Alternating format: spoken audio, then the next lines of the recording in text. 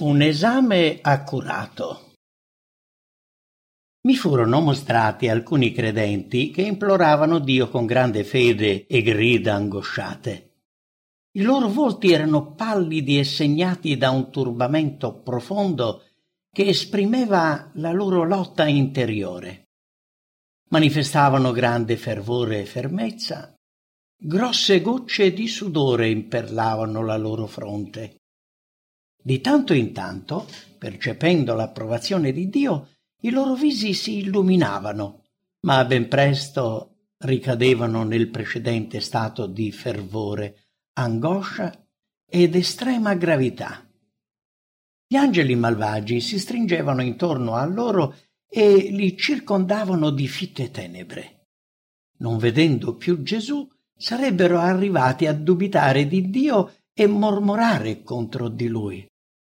L'unica via di salvezza era dirigere lo sguardo in alto, e gli angeli di Dio, che erano responsabili del suo popolo, quando l'atmosfera velenosa degli angeli malvagi circondava coloro che vivevano quei momenti angosciosi, muovevano le ali per disperdere le fitte tenebre. Mentre queste persone continuavano a pregare ardentemente, di tanto in tanto un raggio di luce proveniente da Gesù li incoraggiava e illuminava i loro volti. Alcuni non partecipavano a quelle preghiere angosciate, sembravano indifferenti e spensierati. Non riuscivano a resistere alle tenebre che li circondava e ne restavano imprigionati come da una fitta nube.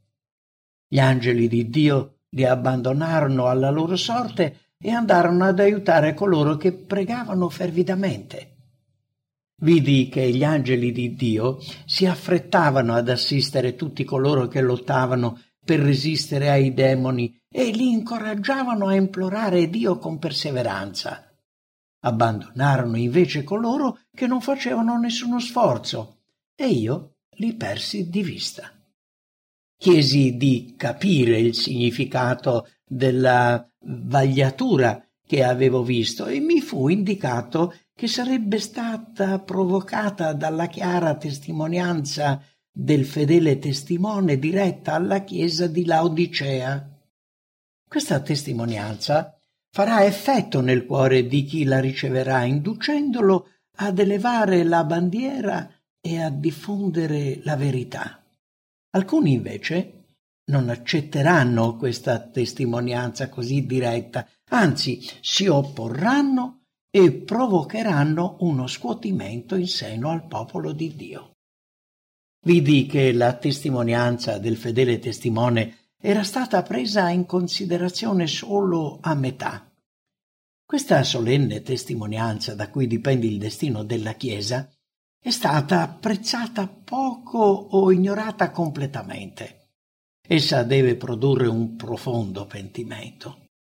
Tutti coloro che l'accettano veramente saranno pronti a obbedire e ne risulteranno purificati.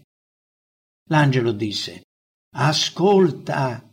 Poco dopo sentii una voce dolce e armoniosa che sembrava un insieme di numerosi strumenti musicali accordati alla perfezione. Era incomparabilmente più melodiosa di qualunque musica avessi sentito in passato e sembrava esprimere misericordia, compassione, elevazione e una sacra gioia. Sentii un fremito di commozione nel più profondo dell'anima. L'angelo disse: «Guarda!» La mia attenzione si concentrò allora sul gruppo di persone che avevo visto prima che era stato vagliato. Mi furono mostrati coloro che avevo visto piangere e pregare angosciosamente.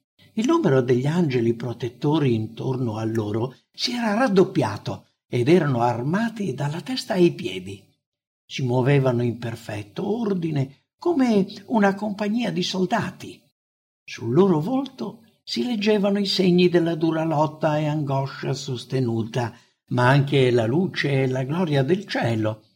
Avevano vinto e ora manifestavano una profonda gratitudine e una santa felicità.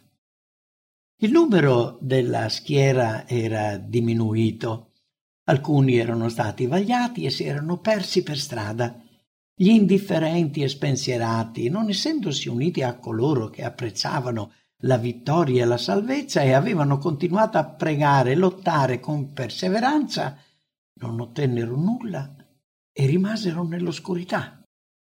I loro posti furono immediatamente occupati da altre persone che accettavano la verità. Gli angeli malvagi continuavano a incalzarli, ma non avevano più nessun potere su di loro. Sentii coloro che erano rivestiti dell'armatura proclamare con forza la verità. Faceva effetto. Molti erano legati, certe mogli dai mariti e alcuni figli dai genitori. Gli onesti, cui era stato impedito l'ascolto della verità, ora l'accettavano con entusiasmo. Il timore dei familiari era svanito e per loro contava solo la verità, era più cara e preziosa della loro stessa vita. Chiesi che cosa avesse prodotto questo grande cambiamento.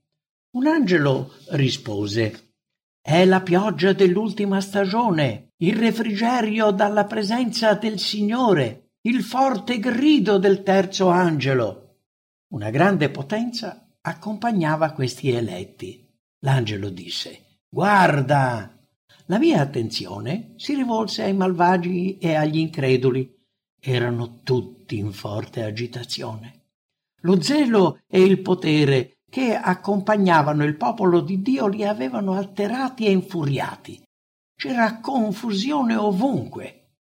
Vidi che adottarono dei provvedimenti contro coloro che avevano la luce e la potenza di Dio. Le tenebre si addensarono intorno a loro, ma essi rimasero saldi, approvati da Dio e fiduciosi in Lui. Li vidi perplessi, poi li sentii invocare Dio con fervore. Il loro grido si perpetuava di giorno e di notte. «Sia fatta, o Dio, la tua volontà. Se serve a glorificare il tuo nome, concedi al tuo popolo una via di scampo. Liberaci dai pagani che ci circondano. Ci hanno condannati a morte, ma il tuo braccio può salvarci». Queste sono le parole che riesco a ricordare. Tutti sembravano avere una profonda consapevolezza della loro indegnità e manifestavano una complessa sottomissione alla volontà di Dio. Non di meno, come Giacobbe, ognuno, senza eccezione, implorava e lottava ardentemente per ottenere liberazione. Avevano appena iniziato a supplicare il Signore e gli angeli desideravano liberarli subito, ma un angelo potente che li comandava non lo permise. Egli disse: «La volontà di Dio non è ancora compiuta. Devono bere quel calice, devono essere battezzati con questo battesimo». Subito dopo sentii la voce di Dio che fece tremare i cieli e la terra. Ci fu un forte terremoto. Crollavano edifici dappertutto. Poi sentii un trionfante grido di vittoria, forte, chiaro e musicale. Osservai la schiera di combattenti che poco prima si trovavano in tanta angoscia e prigionia. La loro schiavitù era finita. Una luce gloriosa li illuminava. Come erano belli! Tutti i segni della stanchezza e inquietudine erano svaniti e su ogni volto si scorgeva la salute e la bellezza. I loro nemici, i pagani, caddero a terra come morti. Non potevano sopportare la luce che risplendeva sui santi ormai liberati. La luce e la gloria rimasero su di loro fino al ritorno di Gesù, quando i fedeli furono trasformati in un batter d'occhio di gloria in gloria. Le tombe si aprirono e i santi ne uscirono rivestiti di immortalità, gridando: «Vittoria sulla morte e sulla tomba!» Insieme ai santi viventi furono rapiti per incontrare il Signore nell'aria, mentre tutti tutte le creature immortali elevavano melodiosi inni di lode e grida di vittoria.